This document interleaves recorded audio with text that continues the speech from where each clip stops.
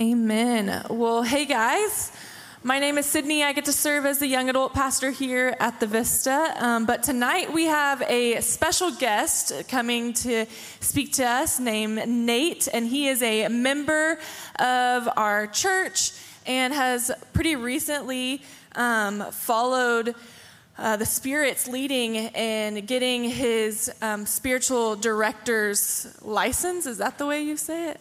Certificate. And I'm not going to try and explain what that is because he can do that a lot better, but he's going to come and talk to us about prayer tonight. And if you're new to the table and aren't sure how things work, you figured it out so far, but we have someone who comes and speaks, brings the word, the message, and then we do some table discussions throughout that time. So you're not just having to sit and listen to someone the whole time. We want you to engage and learn from each other. And this is also a little taste of what small group is like. And so if you really enjoy it, we'd encourage you to get involved in a small group, which Abigail and her team will talk more about later. But let's give it up for Nate.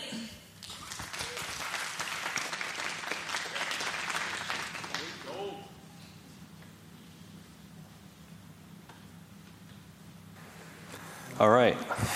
Well, good evening. This is really close. It's like my dream of when I was in high school. I wanted to be in a band. I mean, I was in a band with some high school friends, but it was like playing stadiums and playing when I was like, well, the crowd's right here. Okay, very different. Yes, I'm Nate Hansen. I'm a spiritual director, and I put my contact information up there. It'll be on the screen at the end as well. I have a website for my spiritual direction ministry, and my email's on there. And I want to talk a little bit about my background first, very briefly, talk a little bit briefly about spiritual direction, what that is, and then we'll get into our topic of prayer. My prayer is that what we do tonight, through what I share, through what y'all discuss, you will leave encouraged and empowered to grow closer to the Lord.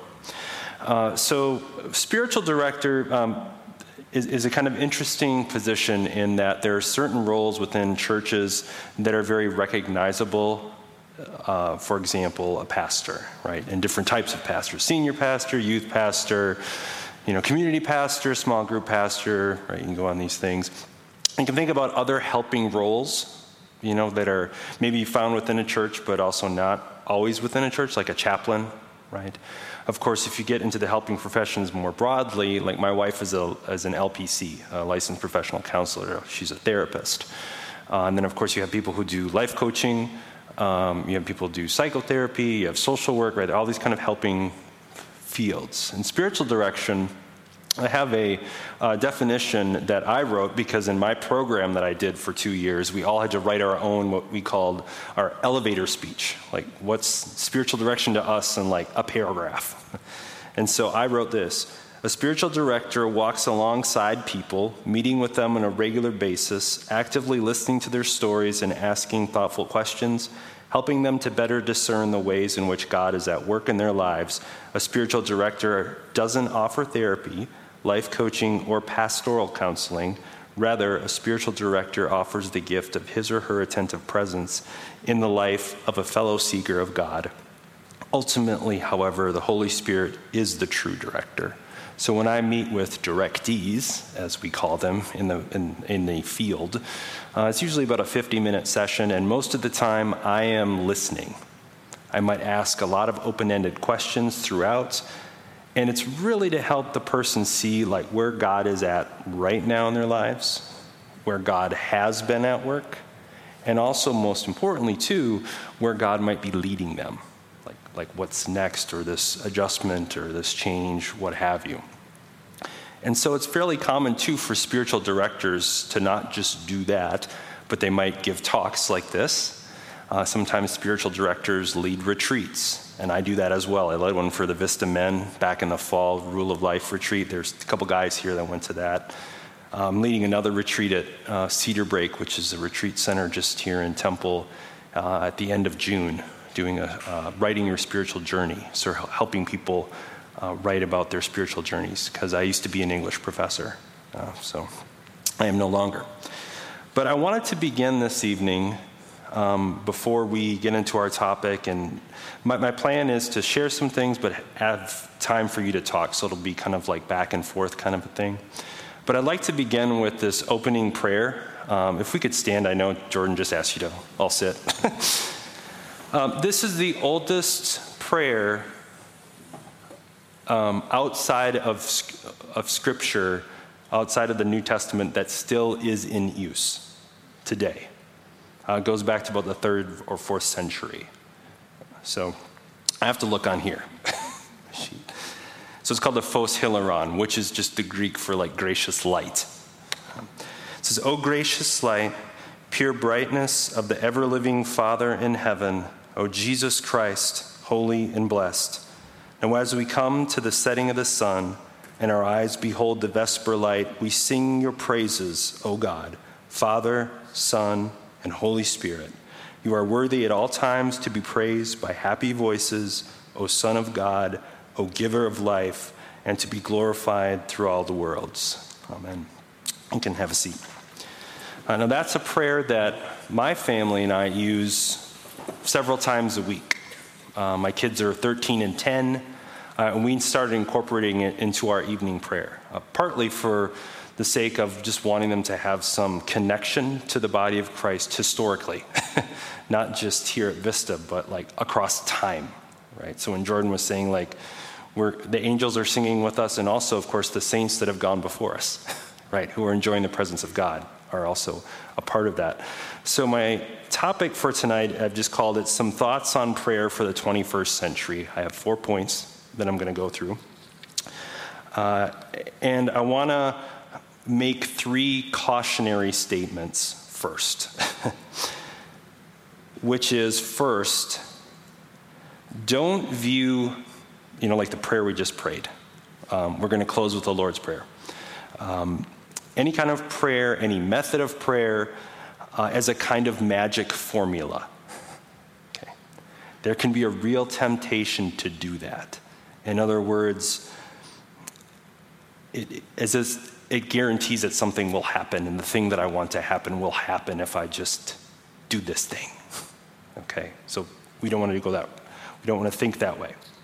Secondly, there's a real temptation in the discipline of prayer, in the discipline of reading Scripture, other spiritual disciplines, like if someone fasts for a while or other kind of spiritual practices, to make the spiritual practice your functional God. In other words, I treat my prayer time, right, as the thing that I go to, and it's got to happen the way I want it on my time. God, please don't show up because I've got this time I've got to work on, right? Right. And those of you that have maybe a regular rhythm, you know what happens if it gets interrupted. Maybe a little panic, a little tension, a little friction, like, oh no. And you almost think like kind of irrationally like, oh, I didn't do my morning prayer, now my day's just going to go to hell. Like, no, that's just ridiculous, right? But our brain goes there. You know what I'm talking about, don't you? Right. So I want to be careful not to make the spiritual discipline, the prayer, like an idol unto itself. It's a means by which we connect with the Lord, and the Lord communicates to us. And thirdly, the other caution I want to give you as we get started is beware of the comparison game. Now, we're going to be spending time talking at tables and sharing things. But there's also a danger at times when someone else is sharing about their prayer life or how it is reading Scripture for them, or they have quiet time, or they go on some retreat or whatever it is, and you're like, oh man, if I just prayed like so-and-so, or if I just, you know what I'm talking about, right? But the Lord is walking with each of us individually, right? And the ways we interact with God and the ways that we respond to God are distinct, as each one of us in this room are distinct. Okay, so we don't want to fall into the trap, like social media brings us to the forefront, right?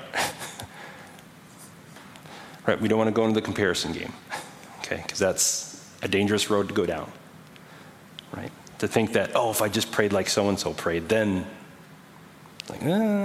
tap the brakes there.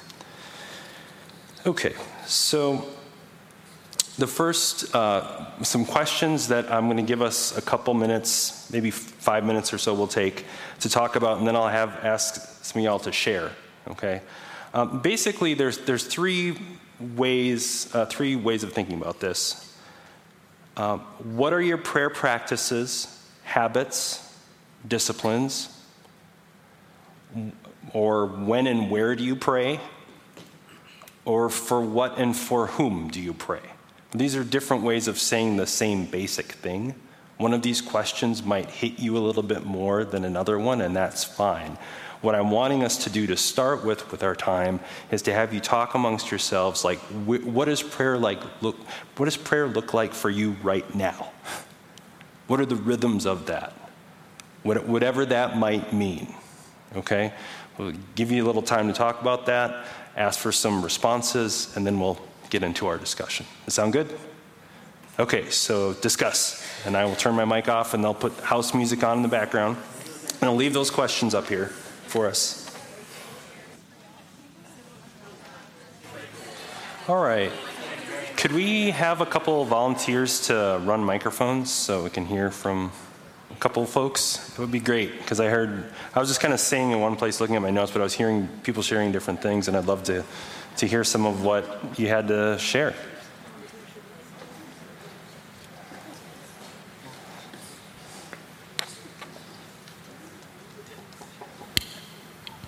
Like, don't everybody raise your hand at once. It's quite rude. May I come give the mic to somebody? All right, awesome. Thank you. Thank you. The Lord bless you.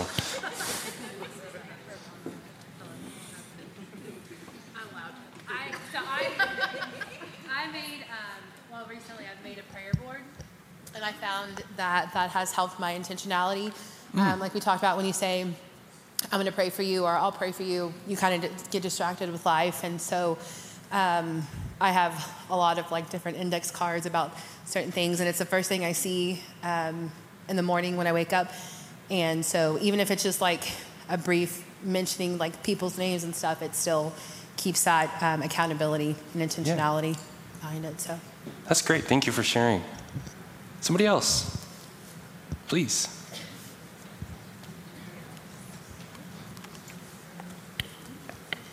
He's got you. Hi. Thank you for being here. Yeah, I'm glad to be here. So for me, prayer is just kind of like, I invite the Lord into my thoughts, and sometimes I'm like, God, this is what I'm thinking. I don't know, like, if this is of you, but give me clarity. Typically, I'm like praying over a specific word or fruit of the Spirit, like example, wisdom, like Sure. God, what is wise? Like I'm asking God questions to show me and reveal me his truth. So it's kind of just throughout the day conversations. Okay. A couple more folks, please. Thank you. Okay, hi. So we were talking about all the prompts. It seems a couple of us will have prayer journals, right? They'll write it down. We'll also, some of us will pray in the car. I personally, I just pray whenever I think of it. I'm trying to get into more routine, but I'll just kind of, when I think, I need to pray today, I'll say a prayer, and it'll just be kind of whatever's on my mind. Mm-hmm. So we're kind of all over the place in terms of routines. Okay. And that's to be expected, right? That even just a couple examples that were shared, like very different approaches. Maybe one or two more? Hey, we got someone up here.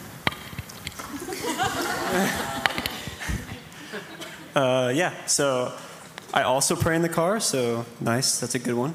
A lot of us around the table here, we're like kind of talking about like reflecting on the day, ending the day in like prayer, just like taking what we went through the day and just also remembering others, praying for others too. So, yeah. Okay. All right, one more. Let's make it one more. I do know some names of people, so I could always call on. No, I wouldn't. So when I ask someone if I can pray for them, I just pray for them right then and there. And that's something like growing up that was just such a comfort when someone prayed over me. Like in the moment. So I've been really trying to put that into practice, whether it's strangers, friends, family, and I really feel like a lot of people have seen the fruit from that in their lives. Okay, that's great. Oh, yeah. Go ahead. Hi. For what and for whom do you pray? For me, anyway, a lot of what I pray for is guidance, or whenever people are asking me to pray for them, going through and praying. And so a lot of my prayers are a lot more sporadic. It's really about basically having that conversation, feeling that relationship with God. But that's what it's mainly been for me lately. It's just a lot of guidance, a lot of praying for other people, especially whenever they're hurting or sad or just need that comfort. And so that's basically how I go through and interact with it. All right, thank you. Thank you. And by the way, those 3 questions are good questions to ask yourself once in a while. For those of you that are the journaler types, right, or even just jotting it down and kind of pondering it. I'll talk about this towards the end of my time, but your prayer life will change, or it should change. I'll get more into that.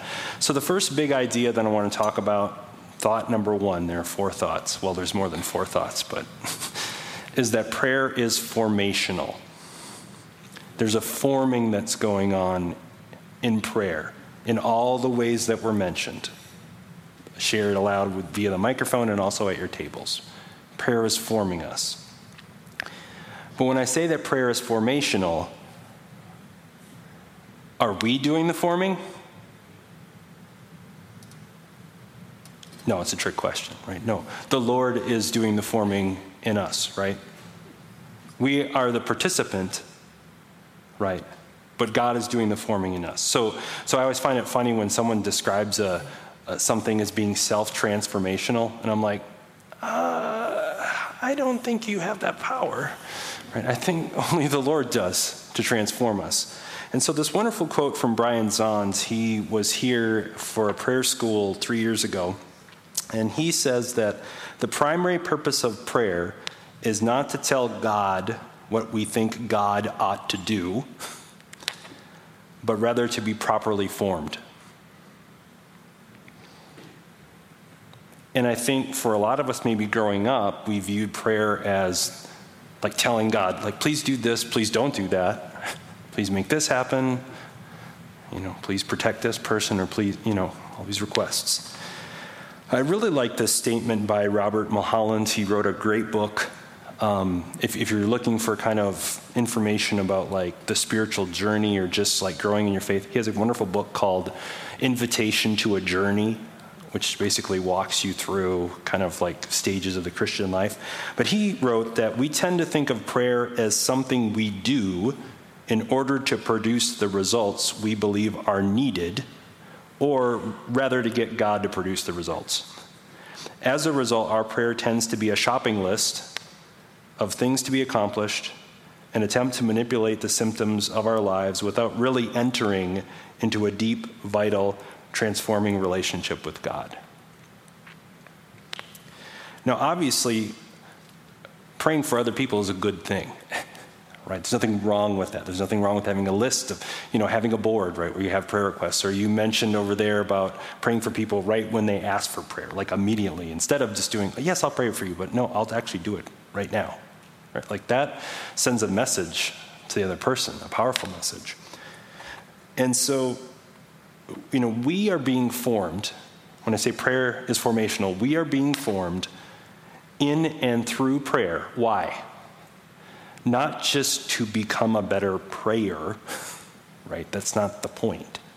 The point of any spiritual discipline, whether it's prayer, whether it's Bible reading, whether it's fasting, whether it's whatever it is, should ultimately lead us to the motto of our church: to love God and love people. Otherwise, there's no point. Right? If my prayer life does not make me more loving to my wife, to my children, to my neighbors, it's really not doing a whole lot, right? Likewise with Bible reading, same thing, right? And so we have maybe sometimes received prayers that we pray, Like I pray the Phos Hilaron, or we pray the Lord's Prayer, right? Prayers that are already vetted, if you will, across time and space. So for me, one of the things I use is the Book of Common Prayer. Use it almost every day. I love it because there's just so much in there. Because sometimes I'm a former English professor, and I read some of these prayers in there, and they stir my heart for the Lord. And I don't have to think about what to say. I could just lean into those words that have already been spoken and are still powerful, right? And we probably have rhythms of prayer in our lives.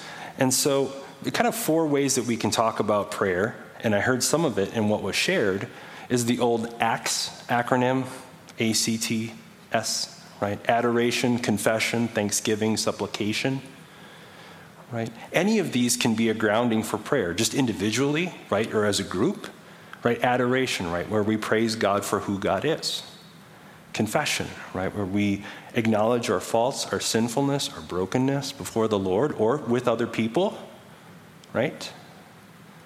Which is difficult to do, of course. Prayers of thanksgiving, right? At the end of the day, it was mentioned, I think you said praying at the end of the day, right? And that's an ancient practice, by the way, called the examen, but I won't get into that tonight. But there's a practice in which at the end of the day, you go through the day, kind of reverse chronology, and thank God for where you saw him working. And then, of course, supplication, right, which is like asking, right, for yourself, for the people, right? Those are all good approaches. Actually, the mystic from the 14th century, Meister Eckhart, said that if a person only prayed prayers of thanksgiving or gratitude, that's the only kind of prayer they ever prayed, that would be enough. Because if you think about it, that could cover a lot of ground in your life. From the seemingly big things to the seemingly small things, right? It's all gift, okay? So the second big idea, and this was already touched on in some of what people shared, and even as I was hearing you share, is that prayer is relational, right? Prayer is relational, right? We say, especially in evangelical circles, right? Like, it's about a relationship with Jesus Christ. Like, well, okay, so what do we mean when we say that, right? So I want you to, this is a little thought experiment. I want you to think of a time when you were with someone, another person, family member, significant other, whatever it might be, good friend, where you're just with that person and you're not speaking, but you're just with that person. Got an image in your mind? Got a memory? Again, where there's no conversation, but you're just with that person. Is that a waste of time? But you're not talking. Why isn't it a waste of time?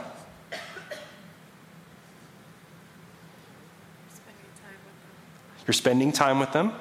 Brings comfort. Brings comfort. It's intentionality. You're just happy to be with the other person, and nothing needs to be said. My wife and I are approaching our 21st anniversary in June, 1 month. Yeah. And I'm guessing I might be the person in the room who's been married the longest. Maybe? Okay. My wife and I are both quiet people. I know you wouldn't think that because I'm talking to a room full of people, but quite honestly, our idea of a good date is to go somewhere, have a meal, have a little conversation, and then go to Target and walk in different parts. That's how 2 introverts go on a date.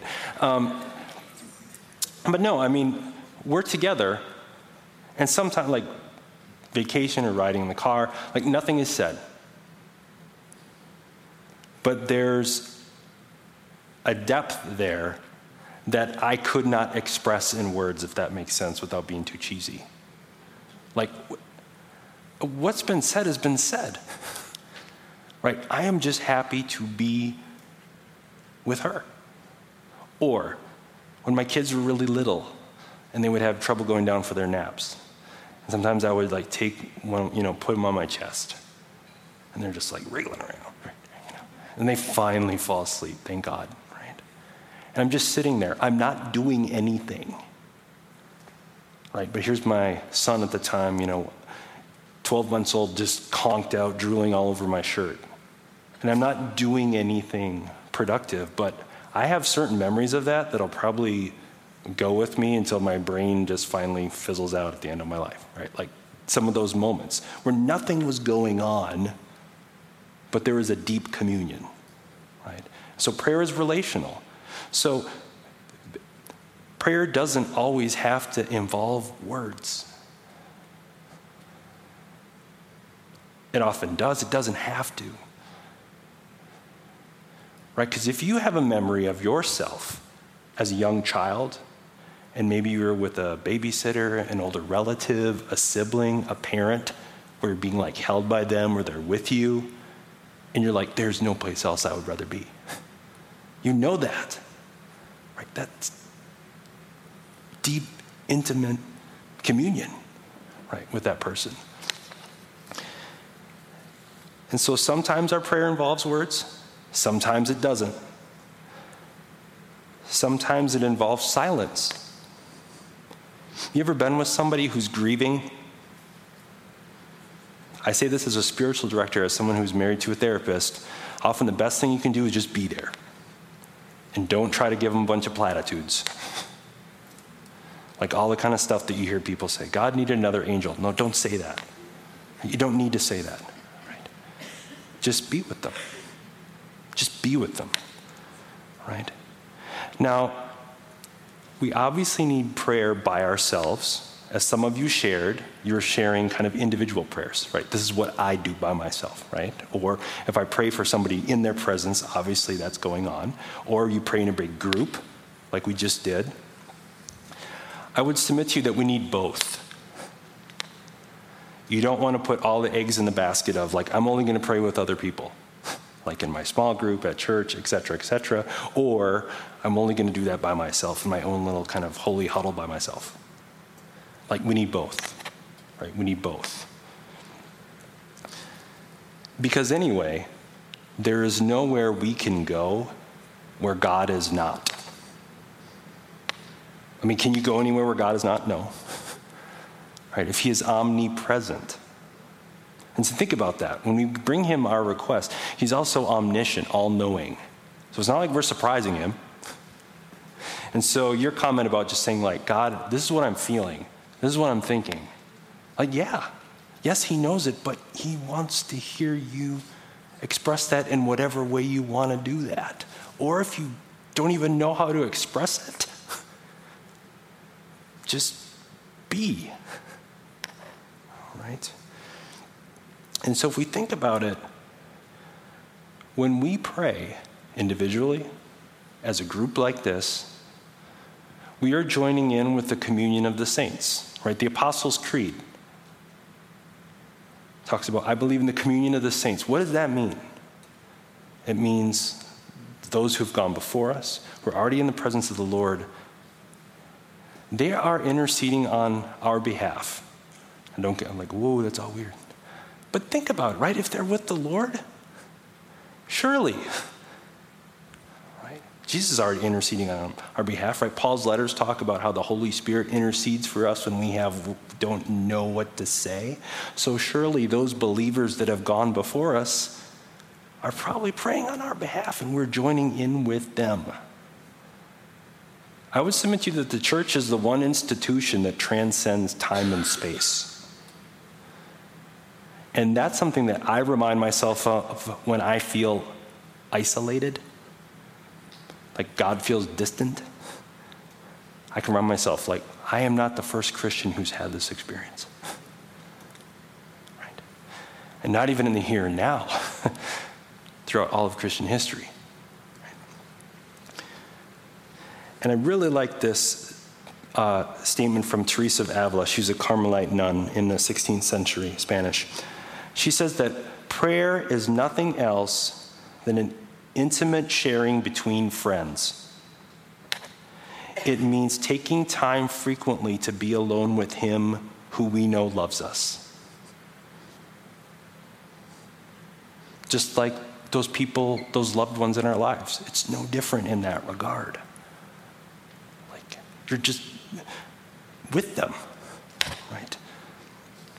And anyway, God's disposition towards us is already one. I mean, we celebrated Easter like 6 weeks ago. And Good Friday, what is the image of Good Friday? Is Christ on the cross crucified, arms outstretched. What is God's posture towards us? Extended arms. Bottomless love towards us, right? So the next point here, thought number 3, is that it matters what we do with our bodies while we pray. Because we are not brains on a stick. We are embodied beings. We operate in 3-dimensional time and space, right? And so we're not just like thinking thoughts about God. We're like, we do things with our bodies. So for me, one of the things I like to use is a prayer rope. This is common in the Greek Orthodox Church. This prayer rope has 50 beads. You can get them when it has like 30 or 100 or whatever. I got it from an Etsy store, a woman in Greece who makes these. I like it because it's something tactile I can hold on to. And for me, sometimes I'll pray the Jesus prayer, which is just simply, Lord Jesus Christ, Son of God, have mercy on me, a sinner. And then I just, as I move across each bead, I silently say that, or I might whisper it. But also I sometimes use it at the end of the day when I lie in bed at night and I hold this, and what I do is I work my way back through the day. Like just silently kind of thanking God for things from the day, and I end up falling asleep that way. Now, I'm not saying like you have to do this, right? Remember my cautions. I'm saying that for me, I have found it to be helpful.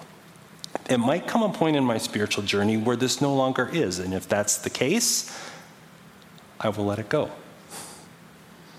Because whatever my prayer methods or practices, I want to have open hands. I don't want to say, God, no, this is the way I will pray, God, for the rest of my life, and you will not tell me otherwise. Like, I don't want to do that, right? I want to be open because we grow and we change across time. Another thing I like to use sometimes, because I like art, is an icon. Common in the Orthodox Church. This one is Christ. He's holding the scripture and he's making the sign of peace. An icon is not an idol. An icon is a window. In other words, when I look at this, I keep it by my desk in my office. When I look at this, the idea being I look through it. So in Colossians, first chapter, kind of a famous passage in Paul's letter to the Colossians, he says that Christ is the image of the invisible God, the firstborn over all creation. I think it's 1:15. The Greek there is, he is the icon of the invisible God. In other words, when Christ dwells flesh and blood and body on earth, he's an icon. He's a window in, like, what is God like? Look at Jesus. Right? And so for me, looking at this can be helpful. If at some point it isn't helpful, I'll probably just set it aside. I'm not going to worry about it. But all that to say, for me, I have found some physical things to be helpful. Okay, so here's our next discussion. So what do you do with your body when you pray? And let me say at the outset before I set you free to discuss this, obviously there's a lot of things you can do or not do. Do you speak aloud? Do you not? Do you fold your hands? How do you fold your hands? Do you stand? Do you kneel? Do you sit in an easy chair? Do you lie in bed? And I would submit to you that what you do with your body when you pray or don't do shapes your prayer. Have you ever tried to pray in a very comfy recliner? You know how this goes. If you pray kneeling, that changes your prayer. Maybe speeds it up, I don't know. Like, oh, this is different. Like, this is doing something to me physiologically in terms of how I'm thinking about God. Okay? So let's take a couple minutes. I'd like at your tables, just talk about what do you do with your body when you pray. Close your eyes, open your eyes. Okay.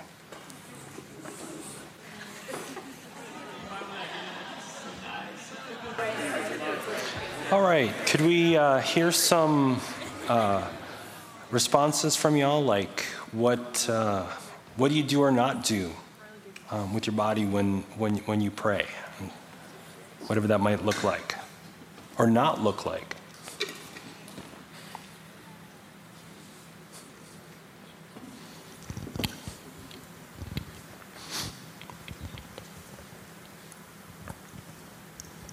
We just recognize that when you're praying with others and holding their hands is very powerful and allows you to feel more connected with those you're praying with and just feeling the love of God through others.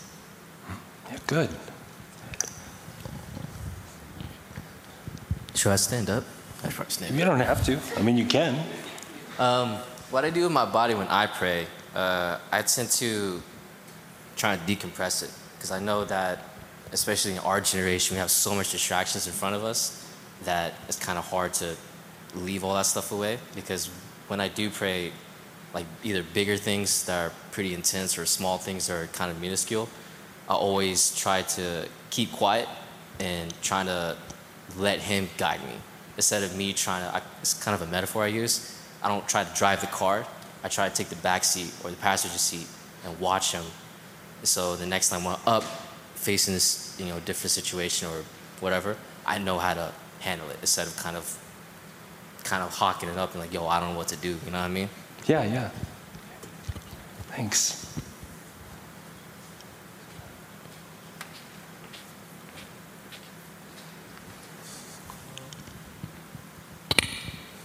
It seems like a common thing at our table was when it's like deeper or like more powerful prayer, we're on our knees and that we feel the Holy Spirit stronger. But we're just trying to figure out like why it's that. Like, why does it have to be a big prayer to be on our knees and not just like any prayer can be on our knees? It's a fair question, yeah. A couple more?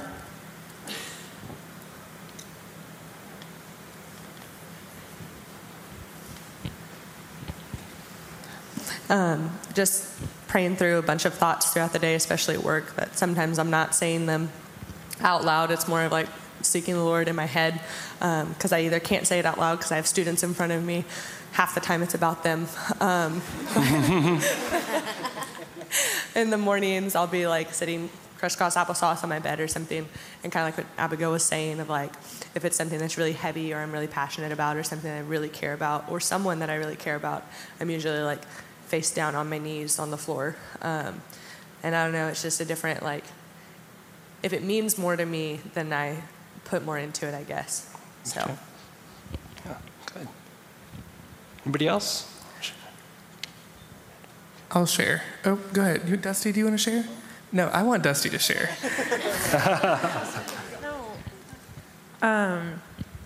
Hey, I don't know why everyone says hey, so I'm saying hey. Hey Nate.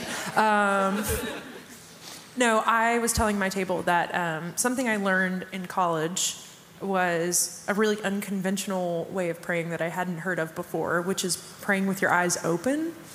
So I was telling our table that a lot of my small group have probably noticed it when we're sitting together on a Sunday, that when Jordan starts to pray or during our time at the end, instead of bowing my head and closing my eyes, I look forward and have my eyes open and I look around as whoever is praying, and it has a lot to do with the communion of saints.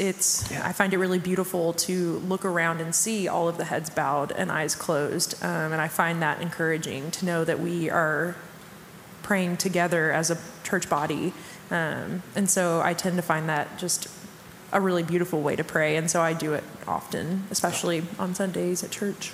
That's cool. Yeah, I was going to say that One thing that I just think about when I'm thinking about my physical body and what I'm doing, I'm more so not thinking of the physical, and I'm more so trying to spiritually align myself with what's going on. And kind of something that Dusty said that we were talking about at our table was the fact that when you grow up in church, you kind of are given this, like Dusty said, close your eyes and bow your head. Like that's something that we've all probably, if you grew up in church, that's something that you've probably heard. But something that I have been doing, which is also something that I'm trying to kind of pick apart, is the fact that I kind of physically with my body, I feel like I look up, because I was also conditioned to believe that the Lord was this magical being in the sky, which is also not technically true, but that's kind of what my body does. Is I feel like I have open hands, and I want to receive whatever the Lord has for me in that prayer.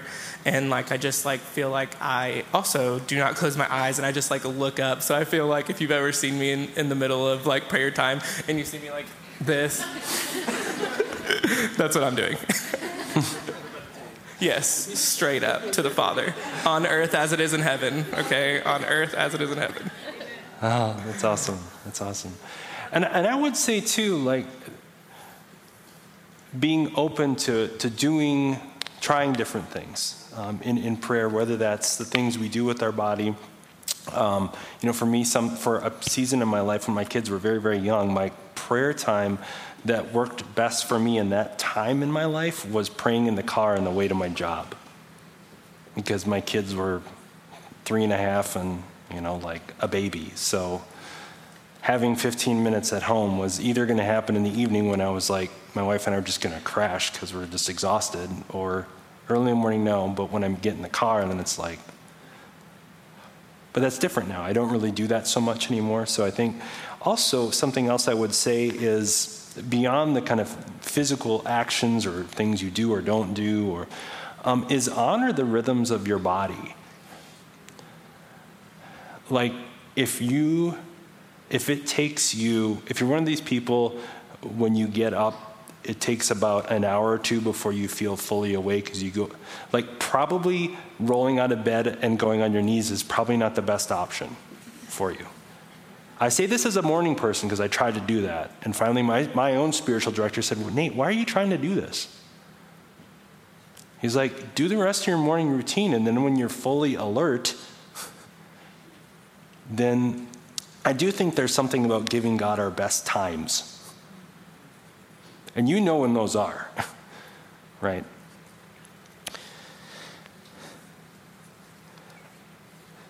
So every thought or feeling is a valid entry into prayer. And what's important is that we pray what's inside of us, whatever that is, and not what we think God would like to see inside of us. We're not fooling him anyway. So we might as well just be just like you would be with someone you're close to, right? And that's going to require vulnerability, honesty, and like Jude Austin said on Sunday, a defenselessness, right? That I am just vulnerable in that way. So fourth thought, your prayer life, thought number 4, your prayer life should change and grow as you grow and change. If you're praying the same way that you were praying 10 years ago, something probably needs to shift. Now, just because you have been doing something for a while doesn't necessarily mean it's problematic, right? But again, as I said in my beginning about cautions, you don't want to cling too tightly to something you've been doing for a while, like, God, you will take this prayer method from my cold, dead hands before I give it up. Like, you don't want to have that disposition towards the Lord, right? If it's feeling dry, if you're feeling like this is just not for me anymore, let it go. I used to be the type of person in my prayer with God, one-on-one, who just jabbered at God for 15 minutes every day. And some of you are like, that kind of makes sense given the way you're talking. Now, I say very little in my personal time of prayer. And that's been a draw for me, kind of ever since COVID happened and I was more at home. I felt this continual draw into silence. And at first I was like, what in the world is this? And I asked my spiritual director, and I'm like, does this count as prayer? Like, don't I have to like say stuff and ask for stuff? And like, no, not always, no. And so for me, in the mornings, a lot of it is just being still. For me, eyes closed, usually, and holding my prayer rope. And I'm just being. Other times in the day, I might be praying with other people, praying for other people, thanking God for this or that as I go about my day. But there's definitely a type of my day where I'm quiet and just still. And I didn't imagine myself doing that 20 years ago, I will tell you that. Because God is a God of surprise and disguise, and he will, as my spiritual director would say, and you will be surprised throughout your spiritual journey. And ultimately, prayer, as Thomas Keating says, should make you prayerful.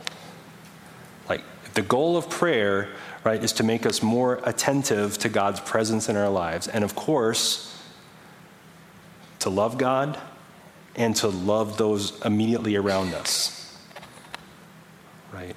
Because what is God calling each of us to do every day? To be attentive to his presence as we go through our days, and be attentive to the unmet need that is immediately adjacent to us as we go through our day. So you mentioned praying for your kids. I can't remember your name. You shared about praying for your students. Yeah, right. So they're right there. You're not praying about, and again, I don't use this example to belittle it. Okay, so please understand. You're not sitting there with those students there and praying about the war in Ukraine at that moment. Now, obviously, that is something we should pray for, absolutely. But in that immediate moment, right, you are right there with those kids, right? And so our prayer should help us be attentive to those immediate needs. Right? It's like I said before, if my own prayer life doesn't make me more loving to my wife and to my kids, it's not working. Okay? So these two questions I want to leave you with to ponder and to think about, just in the interest of time, which is, it'd be helpful for you to think about how has your prayer life changed over time. For you, just to do some self-reflection, think about, after this. And also, what might you feel led to do differently? Not just to change it up for the sake of changing it up, but just what do you feel drawn toward? And often if you're feeling drawn towards something, it probably means there's going to be a letting go of something else. So for me, moving into more silent prayer means letting go of some of the jabbering at God.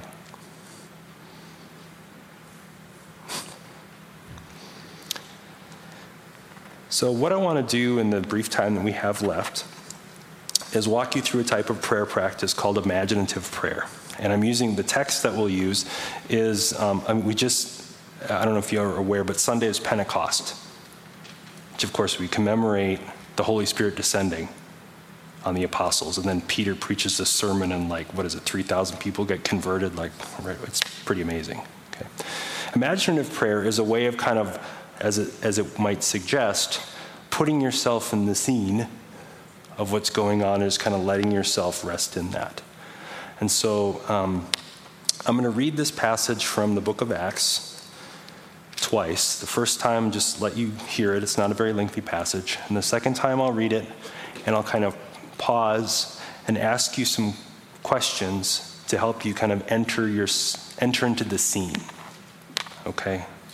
And if the questions, some of them might be more helpful for you than others, depending upon the way you visualize or imagine things. And some of you, as I'm describing this, you're freaking out. You're like, this sounds really weirdo to me.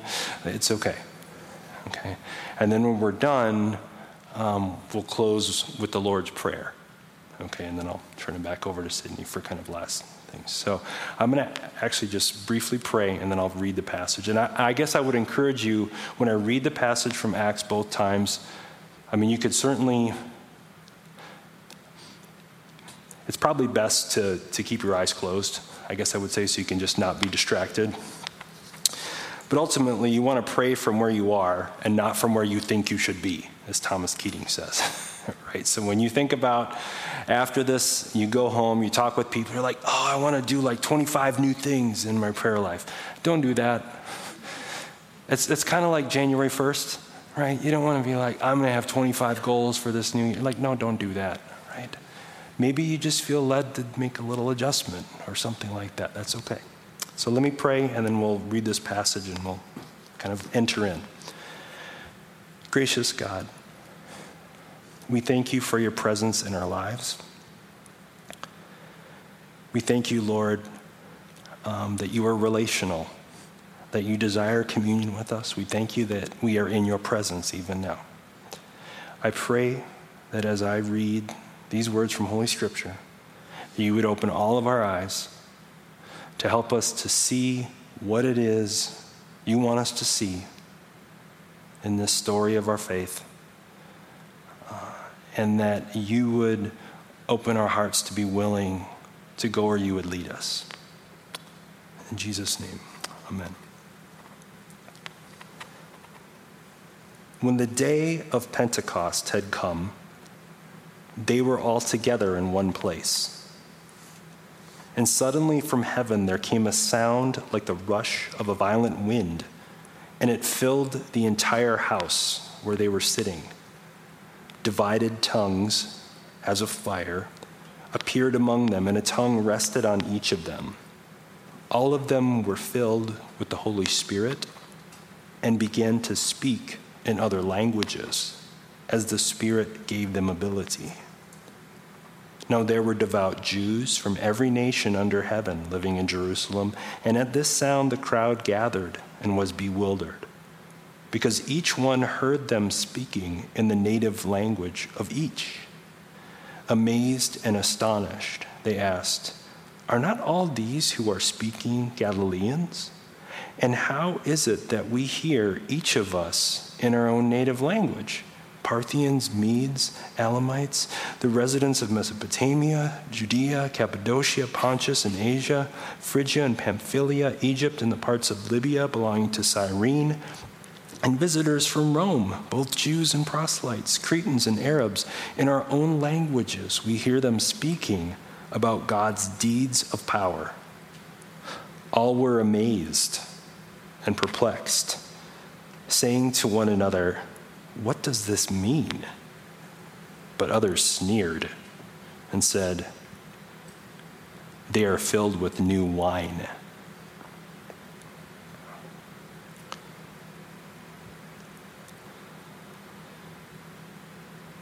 When the day of Pentecost had come, they were all together in one place. What does that room in the house look like in your mind's eye? Are they seated around tables? The apostles seated on the floor?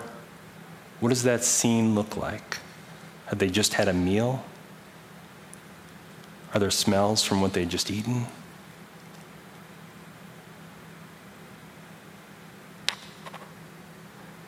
And suddenly from heaven there came a sound like the rush of a violent wind, and it filled the entire house where they were sitting. Does dust blow in through the windows? Does anything stir on the table or on the floor? Does it blow the hair of the men who are gathered? What does that sound like in that moment? And divided tongues as of fire appeared among them, and a tongue rested on each of them. What does that look like in that moment? How do the apostles look at each other? Are they shocked, amazed, confused? What are the expressions on their faces? And then all of them were filled with the Holy Spirit and began to speak in other languages as the Spirit gave them ability. What did that sound like? Can you make out any words as you hear them all speaking in different languages? No, there were devout Jews from every nation under heaven living in Jerusalem, and at this sound the crowd gathered and was bewildered. What does that scene look like? They're gathering around this house, they're hearing these different languages, they're hearing this rushing of wind, because each one heard them speaking in the native language of each. Amazed and astonished, they asked, "Are not all these who are speaking Galileans? And how is it that we hear, each of us, in our own native language? Parthians, Medes, Elamites, and residents of Mesopotamia, Judea, Cappadocia, Pontus, and Asia, Phrygia and Pamphylia, Egypt, and the parts of Libya belonging to Cyrene, and visitors from Rome, both Jews and proselytes, Cretans and Arabs. In our own languages, we hear them speaking about God's deeds of power." What does that crowd scene look like? Is it just a cacophony of noise? All these different languages? But people are amazed, it says. And they're perplexed, saying to one another, "What does this mean?" And then you notice on the side, some who maybe have their arms crossed,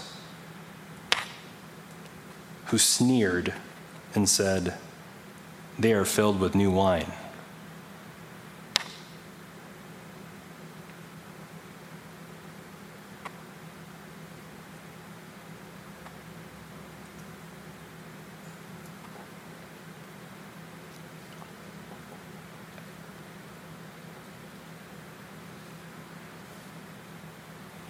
Let's stand together and say the prayer that our Lord and Savior taught us. Our Father, who art in heaven, hallowed be thy name. Thy kingdom come, thy will be done, on earth as it is in heaven. Give us this day our daily bread, and forgive us our trespasses, as we forgive those who trespass against us. And lead us not into temptation, but deliver us from evil. For thine is the kingdom, and the power, and the glory, forever and ever. Amen. You can have a seat. Thank you.